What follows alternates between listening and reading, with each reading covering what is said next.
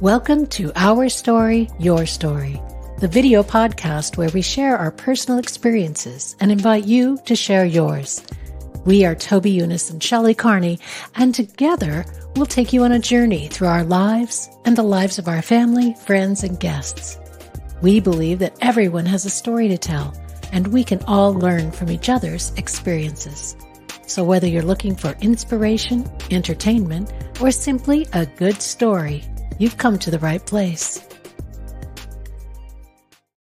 Hello, and welcome to Our Story, Your Story. I'm Shelley Carney. And I'm Toby Eunice. Thanks for joining us. Toby's a little bit under the weather today, so he's going to do his best to tell stories without coughing too much, but I may have to take over or cut it short. So Fill in the blanks. Just so you're aware of what's going on today and why Toby's got the very deep voice. So we're going to be reading once again from A Gypsy's Kiss, A Treasure Hunt Adventure, our book that we published back in 2020. And this is about Toby's life when he was 15. It's all based on real events and real people, although we've changed the names of many of the people just to protect, them from being, in a book that they didn't ask for. So, but today we're going to be talking about somebody who was in his life, but we've changed the name. And I think this was kind of built around people that he knew, and it wasn't a real story per se, but it was things that had happened to people that he knew. So it's called Dave's Dilemma. And today's theme is about trade-offs and expectations. So we'll read the chapter and then we'll get into that theme. Are you ready? I am. Chapter 7, Dave's Dilemma. I don't think there's any Spanish in this one. I don't think so, no. This guy wasn't Spanish. Walking through the dorm hallway after dinner, I find one of my boarding student friends, a senior, sitting on the side of his bed, which is across the hallway from mine. He is leaning over and staring at, not reading, a letter in his hands typed on very fine linen paper. Hey, Dave, what's up? Dave is tall, well-built, with dark hair, dark eyes, and a ruddy complexion. He's the skilled lead guitarist in The Nuclear Warhead, our rock band. I've been accepted into the Massachusetts Institute of Technology. Dave slowly raises his head to look in my eyes, seeming a little dazed. In Cambridge, the engineering school. Wow, congratulations. I'm genuinely excited for him. He deserves to achieve his dreams. He's a reliable friend and an excellent bandmate. Yeah. He looks back down at the letter in his hands. Thanks. He slowly folds the letter and replaces it in the envelope while shaking his head, as if he's trying to reorganize his cluttered mind. What am I missing here, buddy? I lean against the wall facing Dave so I can read his expression. You've been accepted into MIT. That's a really big deal, right? Isn't that what you wanted? MIT? Dave shakes his head as he grips the envelope so tightly it crumples in his hand. No, that's what my family wants. Dave surges up from his bed to patrol the room as he explains. My father attended MIT's engineering school. He has an MBA from Sloan and his PhD from MIT. Right out of the gate, he secured his first government contract, and the rest is history. Triaxis Science and Engineering is one of the biggest government contractors of its kind. Dave halts his brewing storm of pacing to stare out the window. So that's what I will do. Go to MIT, then Sloan, and go to work for my dad for a couple of years before pursuing a PhD. Sounds great to me. It sounds great for somebody like Dave. Anyway, he's smart and his family wants him to succeed. But it doesn't sound like something you want to do. It's not. He walks back to sit on his bed again, asserting, my choice would be to join the Air Force, serve my country, and maybe see the world. I want to fly fighter planes. I get it. There's always that trade-off. Doing what your family tells you to do means putting your own dreams on hold or forgetting them completely. Well, like Brother Allen says, you have to do what you have to do. Dave's shoulders droop in resignation. I have to do what my family expects me to do, or else I'm cut off. There is no choice for me. It's always been and always will be that way. I understand your family dictating your life. That's why I'm here and not at home right now. Sometimes it's easier to just give into it. Anyway, congratulations and good luck. Dave groans like an 80-year-old man, gathers his toiletries from his footlocker, and plods out of the dorm room on his way to the shower. I go back across the hall, settle down on my bunk, and reach behind me to get a book resting on the windowsill above my head. It's J.D. Salinger's The Catcher in the Rye, the next book on the sophomore year reading required reading list. I pretend to read while I work things out in my head. I don't want to be like Dave and have my family map out my entire life and tell me what to do. I don't think I want to be a cynical Holden Caulfield either. I don't want to wait to live my life like Manolo. I want to be Miguel, the world-famous adventurer. I want to be him right now. So I think it's stated very clearly in that chapter what the themes was trade-offs and expectations, especially expectations your family might have for you. That a lot of times growing up, families expect their kids to do certain things the same way that they did them. They expect them to go to school, to graduate, to go to college, to get those degrees, to get a really good job, to get married, to have kids, all of those things. They have it mapped out in their mind from the day that child is born. And when that doesn't happen, because the child is different than what we had expected, there's some conflict and expectations have to be adjusted. I think the expectations in some families are stronger than in others, especially if a family has a history of the grandfather did that, the father did that, the son did that. Now it's expected that it will carry on. And that may not be what that person wants. What do you think? So, as I hear you telling the story of Dave, who was a composite of several people in my life, some of whom were experiencing those kinds of things, but it was very much in line with what I was experiencing, the expectations that I would go to a Catholic high school, go to Catholic schools all my life, go to New Mexico University, and graduate in pre-law, and then go to a New Mexico law school, and then return to Santa Fe, go to work for a local firm until I had enough money to establish my own firm, and then wait until, through a variety of political machinations, I'd be appointed a judge. And that was not anything that I wanted. It was based on kind of the combination of my father's dreams and my mother's dreams. My father was law, pre-law, law, but his parents, or his mother, in this case, wanted him to run the family business. And he was good. I mean, he didn't have business school experience, but he had enough experience and knowledge to be able to run the business that they had, the car dealerships. So part of my mother's expectations came from my mother's knowledge of my father's expectations for himself and how they remained unfulfilled. And the turning point came during this book, during the period that this book covers, in which I realized that if I don't establish my own path, I will spend a life walking somebody else's path, one that's not mine.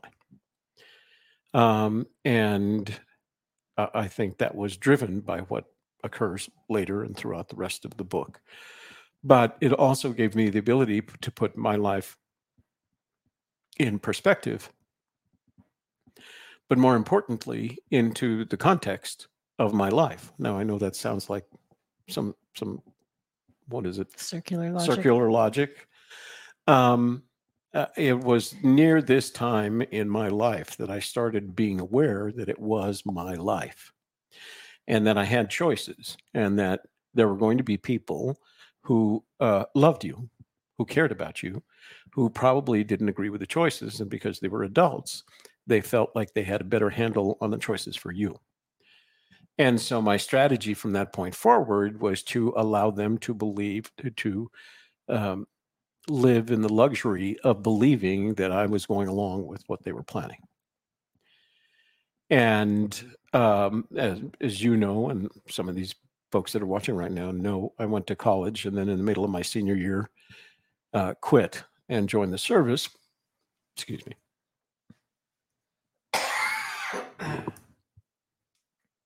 Sorry, guys. All that traveling, something caught up with me. And joined the service, and this was during the Vietnam War. This was 1969, and told my mother that I had been drafted, and counted upon her not knowing enough about draft and military and all these things to be able to argue with me.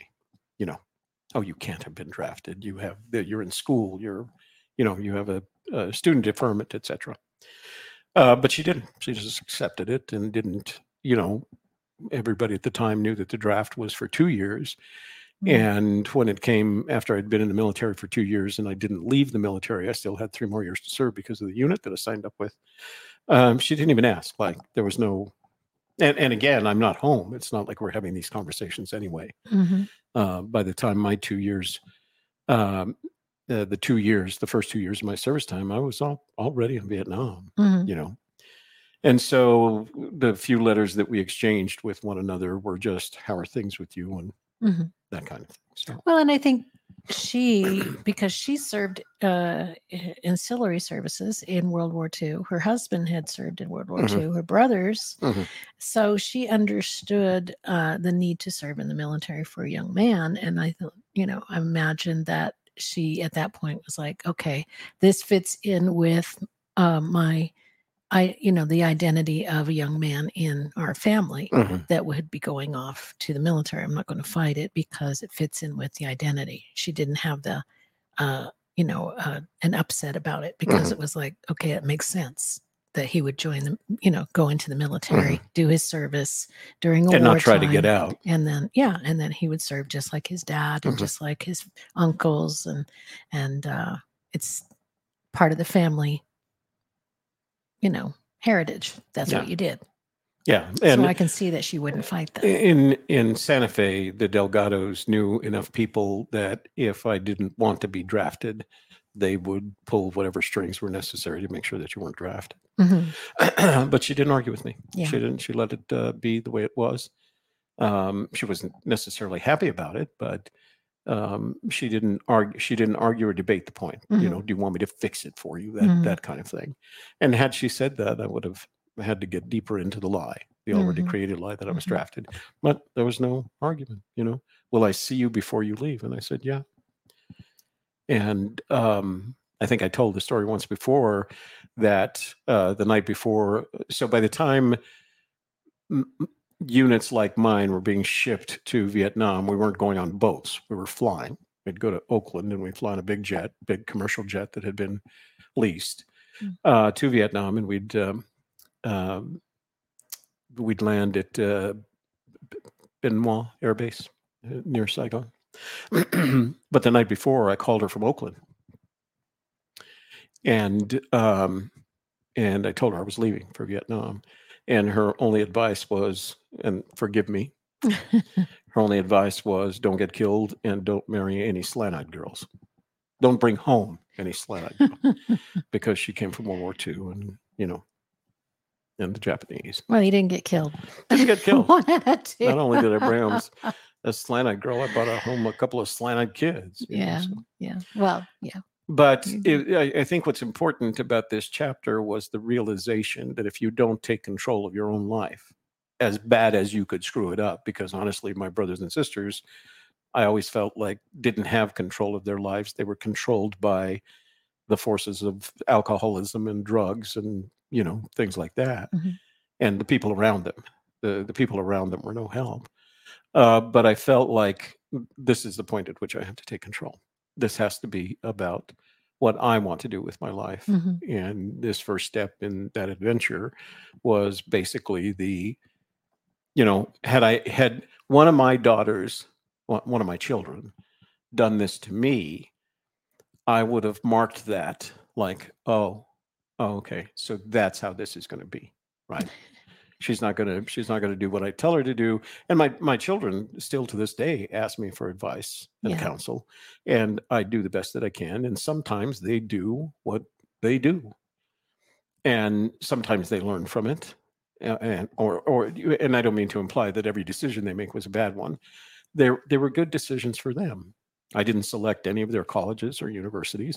I didn't ask them if they wanted to go into the military. Didn't even suggest it. I allowed them to make those choices, as well as I do. That when Toby decided to go to culinary arts school, I wasn't happy.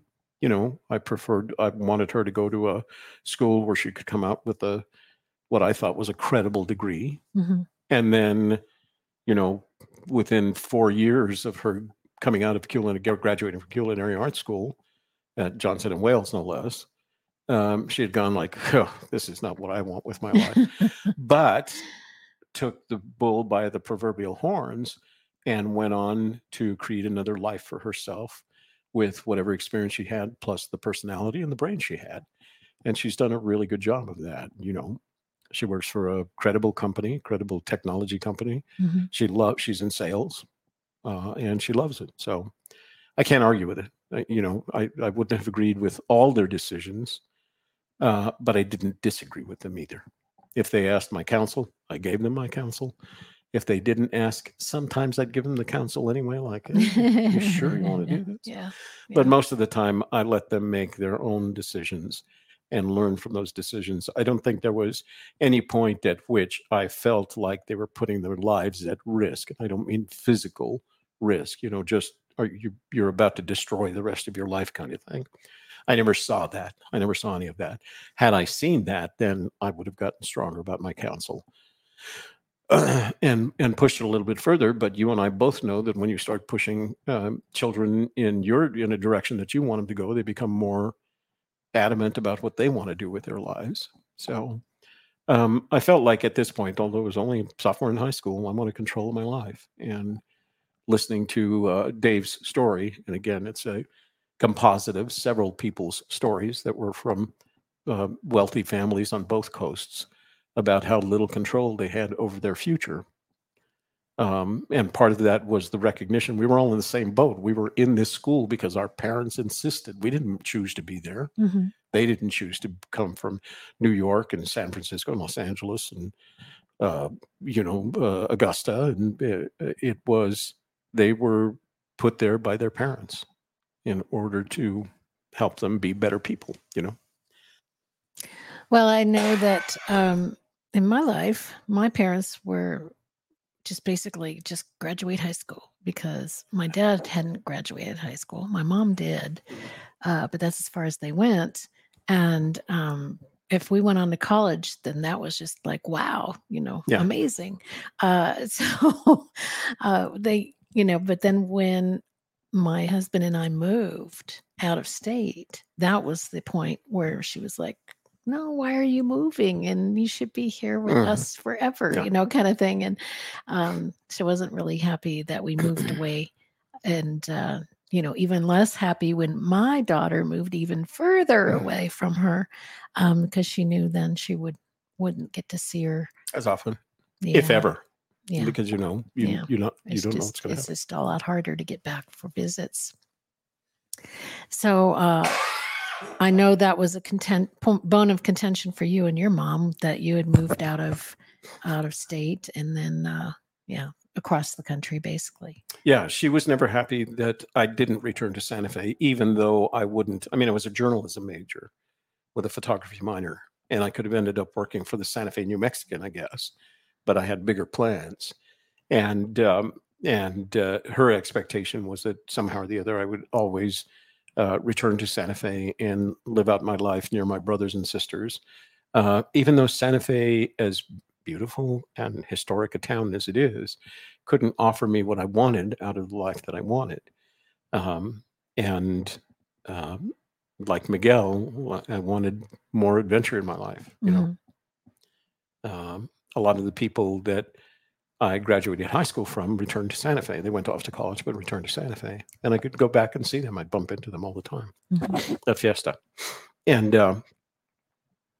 that just wasn't what I wanted. And I felt like after college, joining the military was the ticket out of the expectation that I was going to spend the rest of my life in New Mexico. So, and it was. I mean, but now you're back. Well, I'm back in retirement, and we all know the story of how I ended up here.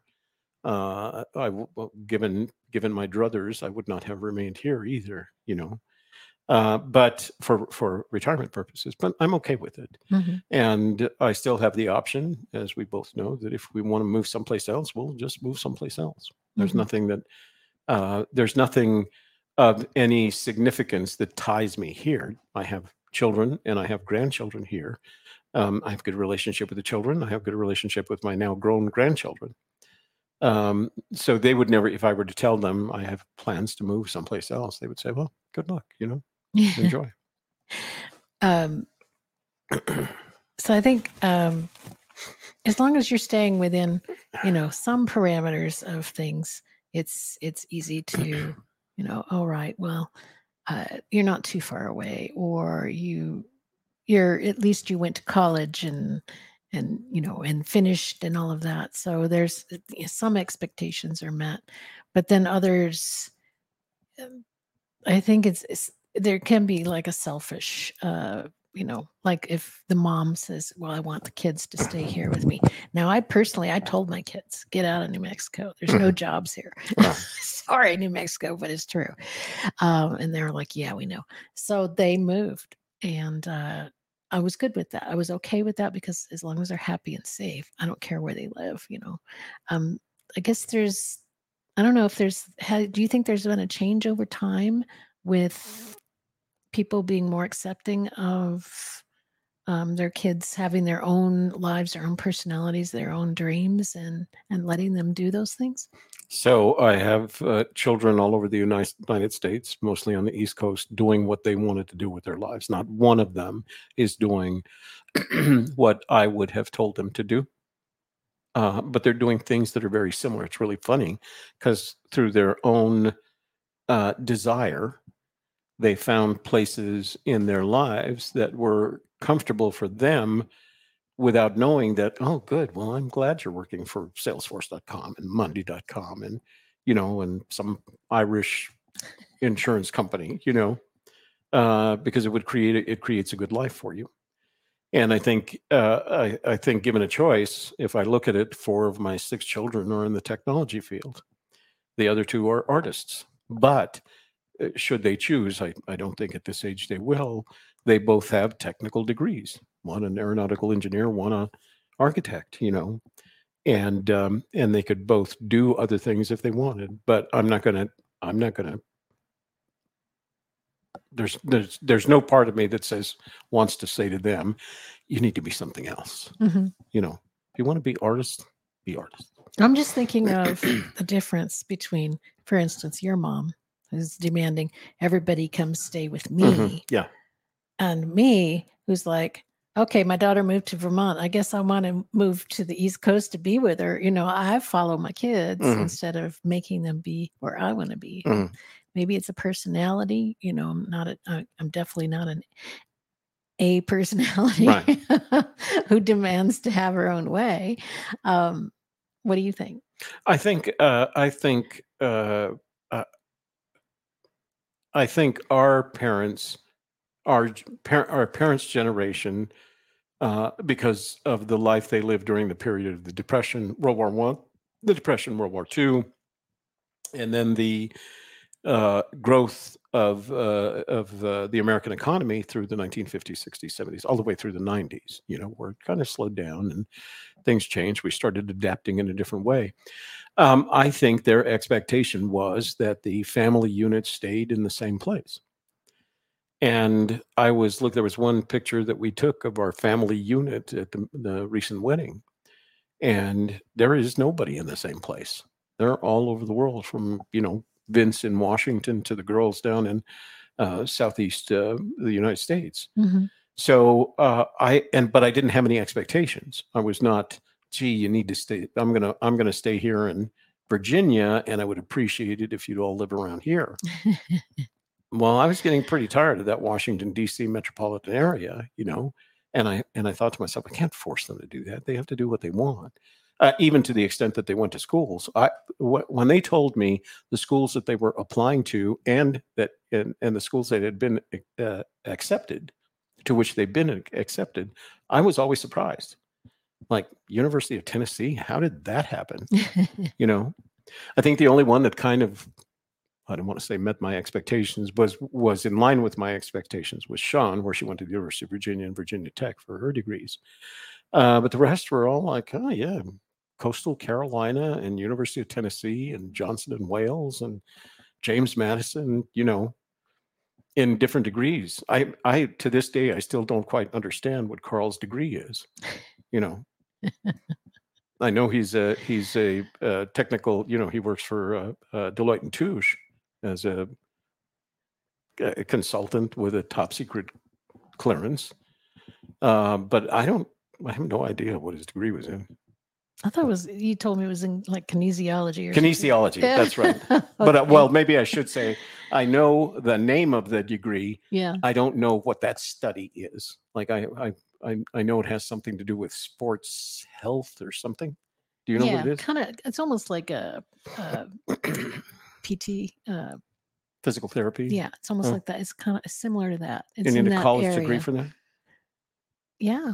Oh, okay. Yeah. How does it prepare you for working? It's like being a nurse or something. It's just a different part of the medical field. Mm-hmm. Well, of course, he's working for Deloitte and Touche, and I'll bet you there aren't any kinesiologists in Deloitte and Touche. Or kinesiologists that have a top secret clearance. Yeah. So. Well, and my son, we encouraged him to go to Socorro, to New Mexico Tech, because number one, it was a very small school, so we thought he would get a lot of personal attention. Mm-hmm. And also, they spend all their money on education. They don't spend their money on sports. They don't have any sports teams there. It's just all about education, technology and education, mm-hmm. and geology and all of that. And he went there and he tried, because we told him, here's your path, follow it. And so he did what he was told. But after the first year, he's like, I don't like it here. I don't want to be here. I want to go to UNM where my friends are. And we agreed. He tried it for a year, mm-hmm. He didn't like it. So we sent him to UNM, and he got to live at home. So it was cheaper too. So then he's like, we expect him to kind of go into the engineering kind of, follow math, because he was good at math, but he didn't want to do that. He wanted to do film. And I'm like, it's not a film school. You're not going to get, you're not going to meet the people you have to meet in order to move up the ranks in the film industry. Yeah. You have to go to a film school for that. And so he decided, okay, psychology. Well, it's very general. I was like, well, how about, HR? How about HR? That's psychology, but it's got a business slant to it. Well, he just had no interest in HR stuff. And I'm just like, okay, well, you get what you get then. So he hasn't had a lot of luck finding jobs, because you can't do much with a bachelor's in psychology. That's just not going to, recommend you to you can't be in psychology unless you have like at least a master's or further. So I was like, okay, well, what are you going to do? And he's like, why did I even go to school? Now he's told me that on the phone the other. I don't even know why I went to college, got a degree. It doesn't do me any good. I'm like, well, maybe if it had gone the way I suggested. It's funny that you mentioned that, because when the kids were, thinking about college, the deal was, I'll pay for it. I'll give you a car and I'll give you a computer if you go to college. And I didn't think of any other options. I'd mentioned the military, but nobody seemed to be interested, and I was okay with that. But in later years, I kind of regretted not giving them another option of, okay, I'll take your college money and you can start a business. I think it's a little easier nowadays to start a business, because you can do an online business with very little startup capital, right? Whereas before it would have had to been like a brick and mortar, or like you were doing, a consulting, Consulting. and you were tied into the whole government system, which helped you get those jobs. You had an understanding of, okay, the RFP comes out, I bid on this job, I get the job, I know what I'm doing. Mhm. You had a path to follow, whereas just starting a business is kind of a lot, especially at that age, unless you're already in love with Whatever it selling. is. Yeah. Yeah. If you're in love with selling and you've been doing it since you were a kid, lemonade stands or selling stuff on eBay or whatever it is that you were doing, then I could see somebody doing that and going into that. But other than that, I think it's just too broad Mhm. to say, oh, go start a business. Go What am start I a going to business. start a business in? Yeah. I don't even Yeah. know. Yeah. And I guess thankfully I didn't make that choice available to them. They I may not have taken you up on it anyway. no. I was hoping for college. If not college, then 4 years in the military, so you could prepare yourself, kind of like Pony is doing. You know, where she's going to stay with the Marines for 4 years. She's thinking about signing up for another 4 years so she can go to OCS. She might be an officer for life in the Marines. She's happy with that. Yeah, if it works for her, that's good. And she's on the intel side, so she gets great assignments. She's not going to find herself in some. She doesn't draw her own box and write Vietnam. Didn't learn that from Grandpa. No, she did. Right. She did it the smart way, actually. Well, do you have any other stories you'd like to share, or? I think this one story dominates kind of the theme, right? Mm-hmm. It's about the challenge of making choices about what you want to do with your life. Mm-hmm. And I think a lot of times during that age, that period, we were still influenced by our desires, by the desires of our parents. And I think children today are less and less influenced by the desires of their parents. They ask for counsel, and I'm speaking from the context of my experience with my own children. They ask for counsel, and then they do what they think is right for them. Like I said, I don't think any one of them.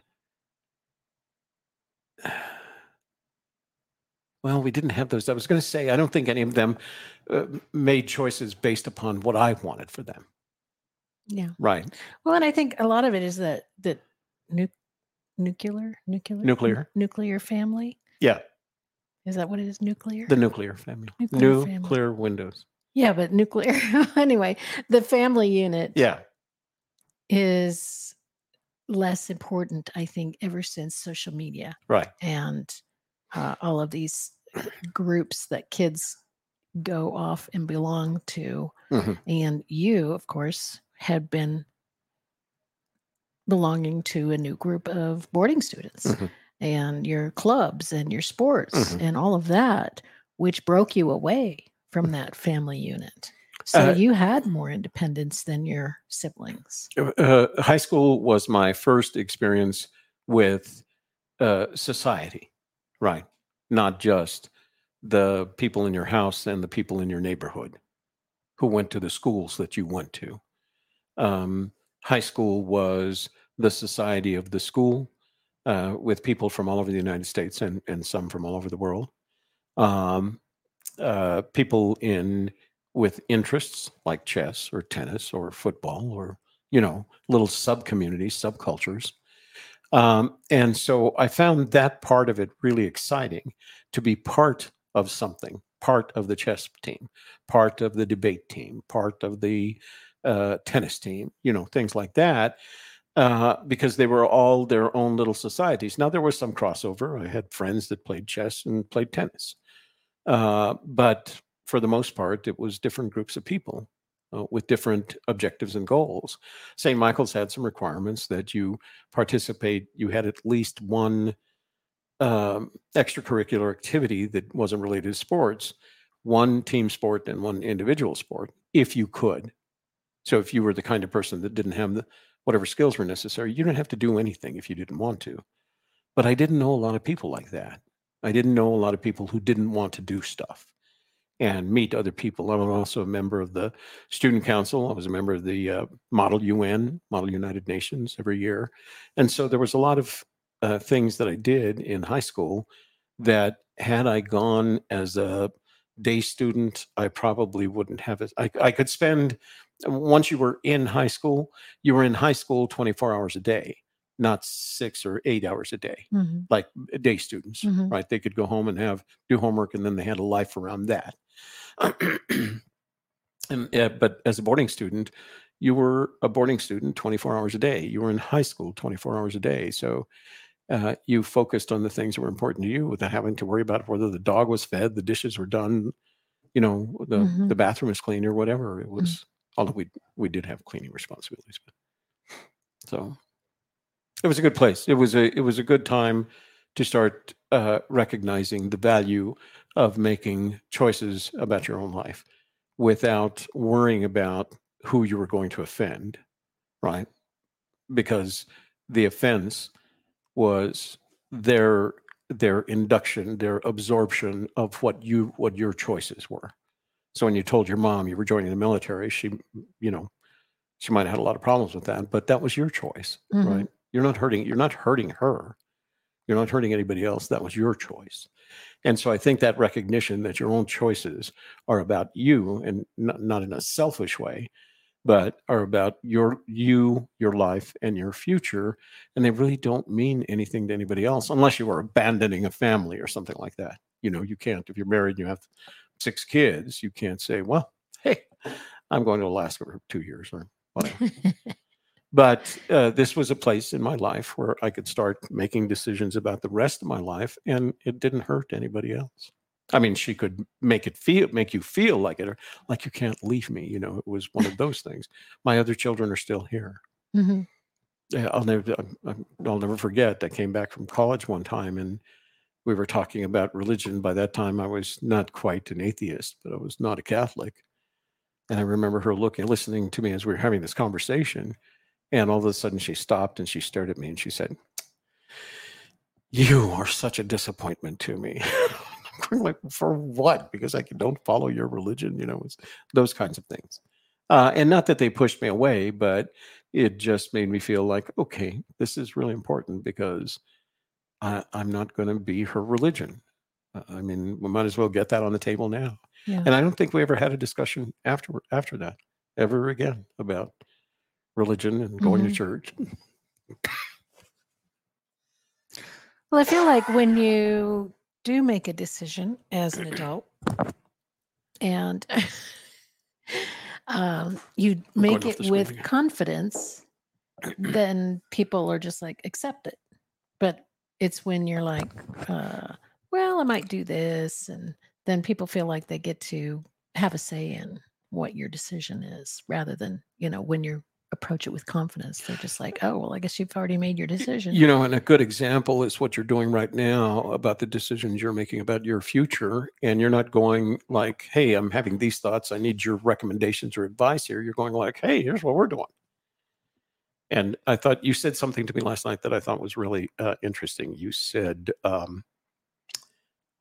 what are you hoping somebody's going to disagree with us Or get mad or about get it. mad about it? Because Yeah. I keep asking you, when you tell them what our plans are, how do they feel about it? How do they react? Yeah, and you asked me, are you just hoping somebody's going to, because that's what the normalcy is, right? When you tell somebody, you're actually telling, well, So that not you're must, actually, so you're telling them in the hopes of getting some sort of feedback. And sometimes the hopes is, that is such a bad idea. I wouldn't do that if I were you, kind of thing. So nobody's doing that.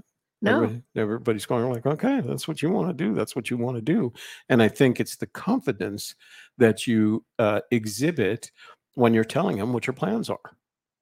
You know, and I think what they see is a different Shelley Carney, who I don't think you lived in the shadow of Kevin Carney, but he was. He was the direct driver in the home, and you did your thing, and as long as it was in his line. Now, what they're seeing is a Shelley Carney that's going like, "I know what I want, and I'm going to get that." Well, and I have to make those choices now. Can't wait for somebody else to Right. do it. That's the other thing too. That's the other thing too. No one has a vested interest in making those decisions for you. And as a matter of fact, you have now probably discovered that if you don't push them making decisions that are related to what you're trying to accomplish, they'll just kind of it goes over the head, and you have to remind them. You have to constantly push to get what you want. If squeaky wheel gets the grease, Yeah. that means you have to constantly push others to help you get what you want without offending them. Well, of I think course. that's the universe's way of Did you saying break your ring? it just fell out. Ouch. I think that's the universe's way of saying, how committed are you to this? If I put an obstacle in your way, will you go around the obstacle or will you just sit there and stop? Yeah. You Yeah. know, and we kind of have to figure out our lives by trying things. And sometimes, we decide, well, it just wasn't that important. I'm not going to go retire in Costa Rica after all. I'll let that one go. But, this other thing, I have to do that. And I'm not going to let anything stop me. So, Well, go ahead. Tell the people what your plans are. What our plans are? That's you just told them what the plans are because you said what our plans are. Tell them what the plans are. I said the plans. The plans. But you go ahead and tell them what our plans are. Well, I mean, we're going to move. We're going to move to the East Coast because that's where all the babies are. And yeah. We won't be doing any more New Mexico day trips, by the way. Oh, we won't? I don't know how. Well, I mean between now and then we summer. will. Yeah. Between now and the time. We waited all year for summer, and now we're not going to go anywhere. No, we'll be doing things while we're still here in New Mexico. But we are planning to move to the East Coast, and because honestly, that's where the babies are. Yep. And life is short, and babies grow up fast. Yeah, as we've discovered. Yeah.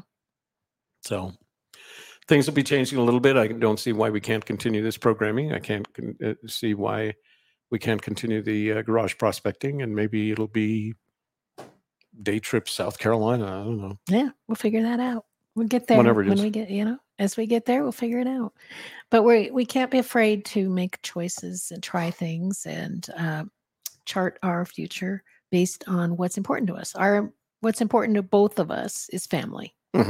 And being around family, supporting family, feeling their support. That's super important to us. That's number one. And that's why we're not going to let anything, keep us from doing that. No matter what the universe might say, oh, wait. Well, the other, that's what I was saying before. You're doing these things. Doing it. Well, you're saying these things to them with such confidence. I think people go like, oh, well, okay, she's got her mind out. What am I going to talk? Why would I want to talk her out of it? Yeah. Yeah. So I think it's all a matter of confidence. I don't think it'll be necessarily as true when you explain to your mom what you're doing because she's your mom. But you're going to be in a position that if you have to come and see your mom every 4 months, you'll be able to do that. Well, and she would want to visit my daughter if she could too. So she's important. Family's important to her as well. So she'd understand. Yeah. All right. If you get a chance to consider making a choice about changes in your life, do it. Make the choice. And the choice always has at least 2 options for you. Otherwise, it wouldn't be a choice. Make the choice. It may be this option. It may be that option. It may be another option that you haven't considered. But what's more important is to maintain control of your own life. And in order to maintain control of your own life, you can't allow other people to make choices for you. And speak with confidence. When you make that decision, tell people about it with confidence, and they'll back you up. Yeah, nobody's disagreeing with you. Yeah. Nobody is suggesting like, oh, that's a bad idea. Even if you want them to. Well, it's not that I want them to. As I said, I'm worried that somebody's going to say, oh my God, that's Rapscallion, Toby, you're moving to the East Coast with him. Well, it's my bestie. Bestie. It's my bestie. Even Roberta, Francis's mother, my new in-law. Yeah. She said, I don't know what you guys are doing. All I see is you on it. She's got a slight bit of a European accent. It's you and your bestie traveling all over.